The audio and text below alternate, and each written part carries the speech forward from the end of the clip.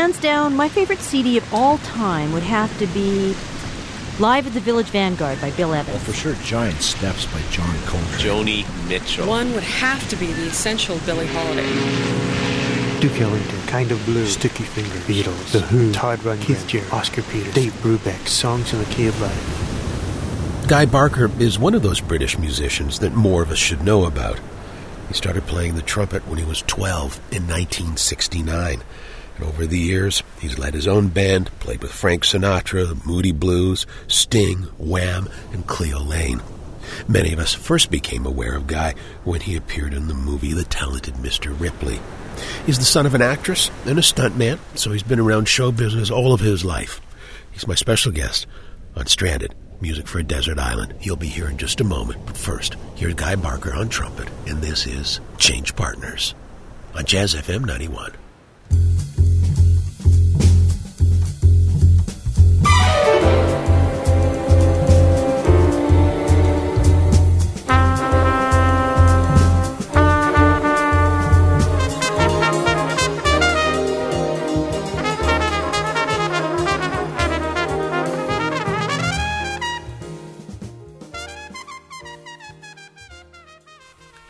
Was Guy Barker, and as promised, my guest is Guy Barker. Good to see you. Good to see you too, Ross. If you were going to describe the jazz scene here in London, what words would you use? I think I'd say it's pretty healthy, it's pretty vibrant, and it's pretty friendly. There's a lot of new, different stuff going on.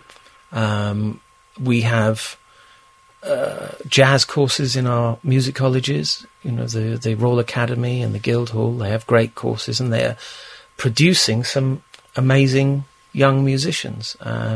Some of them have proved to be quite startling lately. I was asked to kind of help out with a young guy who just left the Royal Academy, a guy called Reuben Fowler, who's a fantastic trumpet player, but a composer, and he brought his scores round to show me, to, you know, have a talk about them and see what I thought and that kind of thing, and just talk about stuff. And then he invited me to go to the recording and conduct the big band, so he could just take care of his trumpet playing, and if I could just sort of steer the ship, if you like. And it was amazing. There was a big band there with about 17 musicians, and I think I only knew 4 or 5 of them. All the other guys were brand new, straight out of the college, and they all played amazingly. So it was I found it really encouraging, and I got to know these guys, and they've introduced me to more people, and it's just it seems to be pretty good. For people that don't know you, born in London? Yes, in Chiswick, where we are at this very moment. I wasn't born in this flat, but I was born in Chiswick. Yeah. Your first desert island pick is Louis Armstrong and Earl Hines and Weatherbird Rag. Why this piece? Well, again, part of my dad's encouragement was when I started playing. What got me into jazz was I was about 13. He brought home 2 records for me. One was called Louis Armstrong in the 30s and 40s, and the other one was an album called The Golden Era of Dixieland Jazz, and it featured a put-together band that had Vic Dickinson in there, Buster Bailey, and Rex Stewart. And it was Rex Stewart that turned me around completely. I'd never heard anything like it, and I used to have my school cornet sat on the sofa next to me, and I'd listen to Rex Stewart, and I'd say, how on earth are you making those noises with this instrument? It was incredible. But the Louis Armstrong album was the one that kept leading me on to other recordings. And when I heard this recording, Weatherbird Rag, with Earl Hines, I just found it magical that these 2 guys seemed to be having this incredible musical conversation, and how it was just beautiful.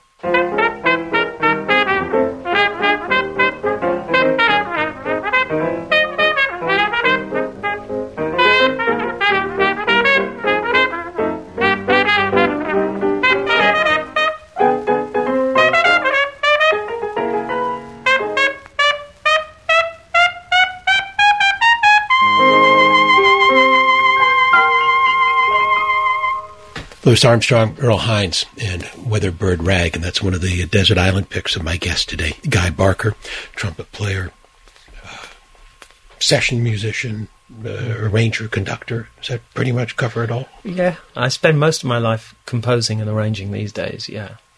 And so not as much playing? No, nowhere near as much. Why? It's a strange thing because I always wanted to write, and I always did. But then, I think it was about 14 years ago when I said to myself, actually, I really want to write and I want to start again. And I went to a great teacher over here who's a classical composer and teacher who also plays the saxophone and completely understands jazz. And he studied in Paris with Nadia Boulanger and Messiaen and all these people. And I was recommended to go and see him. So I sat with him and I said, I want to go right back to the beginning. Let's go back to the 16th century counterpoint that I should have been taking notice of when I was at the Royal College of Music, instead of rebelling and dragging a ghetto blaster with Miles Davis blaring out of it around the corridors of the college. And so I started studying again, and it kind of just took me over. And it was about 4 or 5 years ago when I suddenly noticed that all the calls I were getting were for arranging, for singers, composing, and virtually all of them for very large orchestral setups. And it just got to the stage where it took over. I want to go back and play something that's a favorite of mine, of yours, and it's from the soundtrack to The Talented Mr. Ripley. Oh, okay. And it's a version of Moanin'. Okay.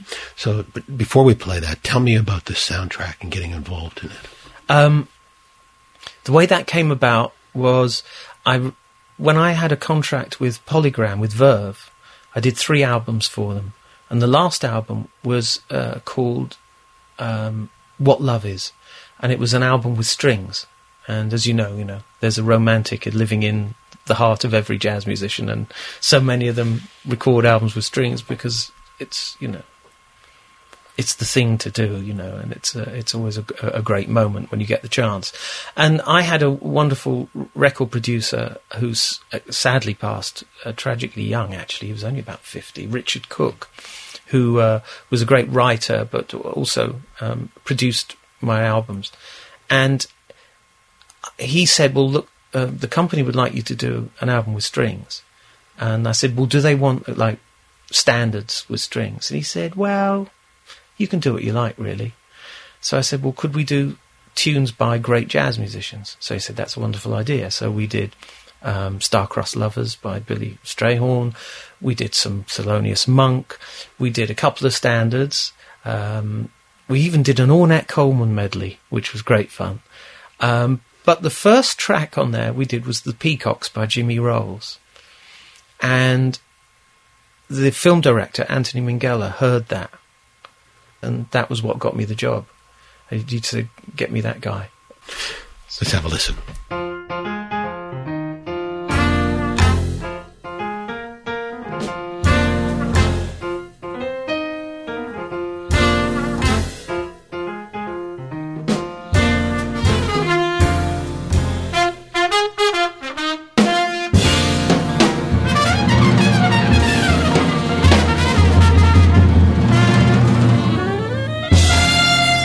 Guy Barker and Moanin' on Jazz FM 91.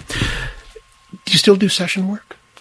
I do, but if I do studio work of any kind, it's generally because I've done the arrangements rather than going in and playing. There's nothing like there used to be. I mean, there used to be. It was all day, every day. But there's still, there's a few film sessions that go on and there's a few things that happen. But like I say, most of the things I do is as an arranger, and I might do a bit for a film or something like that. And why did the session scene change? Because of the digital age. Because, it's cheaper without using real instruments. And then if you keep playing people's samples that they hear don't really sound like the real instrument, really, but they're quite close. And then eventually you do it enough and the samples improve. and it's so much has gone. It's quite sad because I miss the social side of it. Actually, it was great. Used to turn up at a session you'd be there 10 o'clock in the morning, and you turn to your neighbour and you say, "Are you here this afternoon?" I said, "No, I'm not." "Oh, where are you?" "Oh, I'm at CTS in Wembley." "Oh, right, okay. Well, I won't see you. But where are you tonight?" "Oh," I said, "Well, I'm at Abbey Road tonight." "Well, I'm on that. I'll see you there." And there was this kind of thing, A camaraderie. A camaraderie, exactly. So back in the day, give me an idea of some of the sessions you would have played on. Oh, well, I did loads of different sessions. I mean, I did loads of pop sessions and playing on lots of movies, and I played on a couple of James Bond films, jingles. I mean, to be honest, there were so many of them I couldn't even remember them. But Grace Jones' "Slave to the Rhythm," I played on that. I played on, George Michael, Wham, Sting, Van Morrison. Yeah, there was lots going on. Your next Desert Island pick is Charles Mingus. The album is The Black Saint and The Sinner Lady. What do you want to play? It's the first track, which is called Solo Dancer. And this was the album that I found. I'd listened to some Mingus and really liked it, but when I remember hearing this the first time when I was a teenager, and I found the whole thing quite hypnotic, and the performance, even the kind of heart and soul that every one of the musicians put into their written part, it almost felt like they were all improvising, which they would have been at some points, but all the written music just had so much depth to it, and it's the blues. It's Charles Mingus.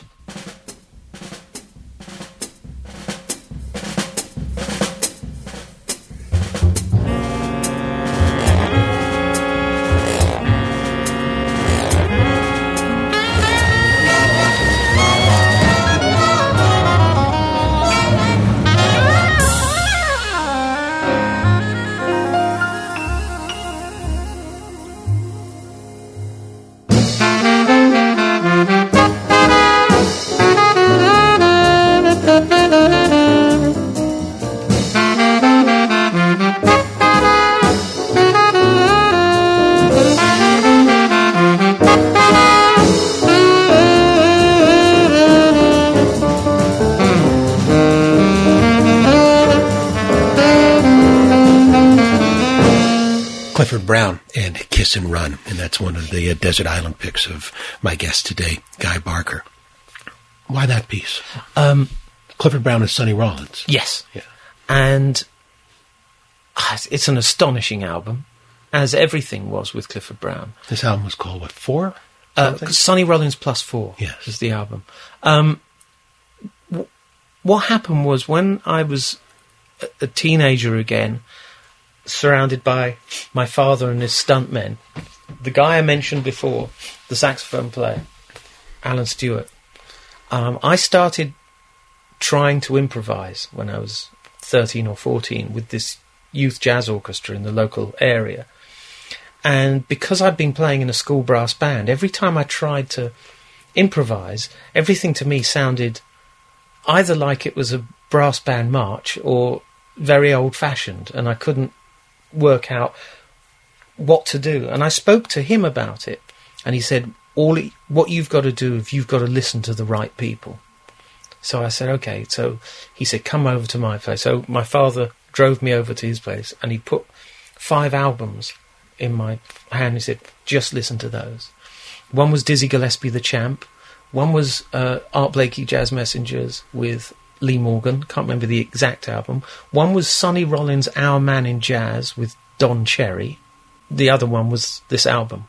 There was another one, and I can't remember what the other one was, but this was the one, Sonny Rollins plus 4, and I put that on, and that was like an instant love affair with Clifford Brown's sound and his playing. And from that point, from hearing that album, I went and bought every possible Clifford Brown album I could lay my hands on. Your next pick is Joe Williams, along with Count Basie. Why this piece? Actually, it's interesting that the ones that have come out, I just thought about moments in my life, and this comes back to my dad again. I was going to liken it to losing your virginity, but it's not, I don't mean it in that kind. It's, you know, when you discover something for the very first time and it absolutely knocks you over, and like so many of these things that I've been playing to you, but when I was a kid, again, my dad took me to see Benny Goodman at the Albert Hall with his British band, which had Derek Watkins playing trumpet in it, and Johnny McLeavy, and some great players. And then I said I was just blown away by seeing this music, you know, in this situation. And when Joe Williams walked on stage, this is what I heard. This and this song, this arrangement, and my jaw just hit the ground. And I even now, when I hear it, I still get shivers. It's Joe Williams, along with Count Basie, and this is Every Day I Have the Blues from 1955.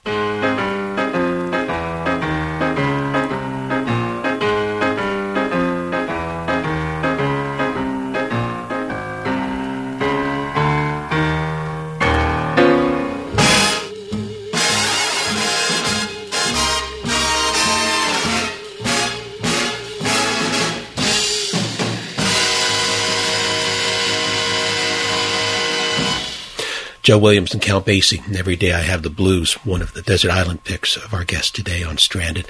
Music for Desert Island, Guy Barker. Your next pick is John Dankworth. And can you tell me more about him?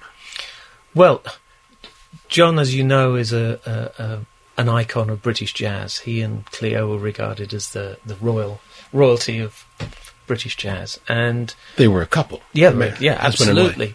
And but his career was sort of, it covered so many amazing areas. He was one of the first guys that went over on the Queen Mary as part of the Geraldo dance bands that would include people like Stan Tracy and Ronnie Scott. And they were going on there to play foxtrots and waltzes, and they weren't completely knocked out by that. But they got free passage to New York. And so when they got off at the other end, they would run down 52nd Street, and they'd hear Charlie Parker, and they'd hear Dizzy and Bud Powell and Fats Navarro, and they'd hear their idols, and maybe pick up a 78 or two and bring it back to them. And there was a club called the Club 11, I think. A group of musicians decided to form Britain's first bebop club, and it was in about 1949. And John was the guy that sort of, he and Ronnie helped to create this club and to bring this music here. Because, of course, in those days it was, it wasn't like the kind of technology we have today. So they were, it was, they would bring home these 78s and, they would all sit round and, get loads of them all sitting round. It was like gold dust, And you played with them. You were a member of the band. Yeah. So John was, he did all these wonderful big band recordings and lots of soundtracks for movies, all during the 60s and into the 70s. And when I started playing with the National Youth Jazz Orchestra, we went and played at his place. He had a wonderful theatre there called the Stables, which was a converted stables, literally that. And he had festivals and I sort of got to know him a little bit. I mean, he came and heard me play in the youth orchestra, and he was incredibly supportive of the youth orchestra, really encouraging to all of us. And when I was at the Royal College of Music, I was in my last year, and I decided I was studying classical music there, but I did a recording session. And I made some money, just a little bit, but enough to get me on a plane to New York. And I really wanted to go to New York and breathe it in. And I'd met Clark Terry, who'd given me lessons in London, and Dizzy. There were people I'd idolised, and I went to Ronnie's and I got to meet them. Ended up playing with them when I was about 17. And when I was in New York on one of these trips, my mum called me, because I was still, should have been at college, but I think I told a lie. I think I told them that I was actually having lessons with Dizzy Gillespie and Clark Terry. But while I was away, I called my mum to say I was coming home soon. She said, well, you never guessed. She said, John Dankworth's been on the phone. I said, really? He said, yeah, he wants you to do a week at the Palladium with him and Cleo, because their regular trumpet player couldn't make it. And so that was kind of a big break for me, because, I just came straight back. And what do you want to play by him? I want to play one of the pieces from the 60s, which is the Zodiac Suite, which featured a lot of great musicians, including Clark Terry. And this opening track features the John Dankworth Orchestra with Clark Terry. Guy, thank you. Thank you. I hope I haven't said amazing and splendid too many times. Well, when you did, it was always justified. But thanks very much. My guest has been Guy Barker, and we're at his home in London. Thank you.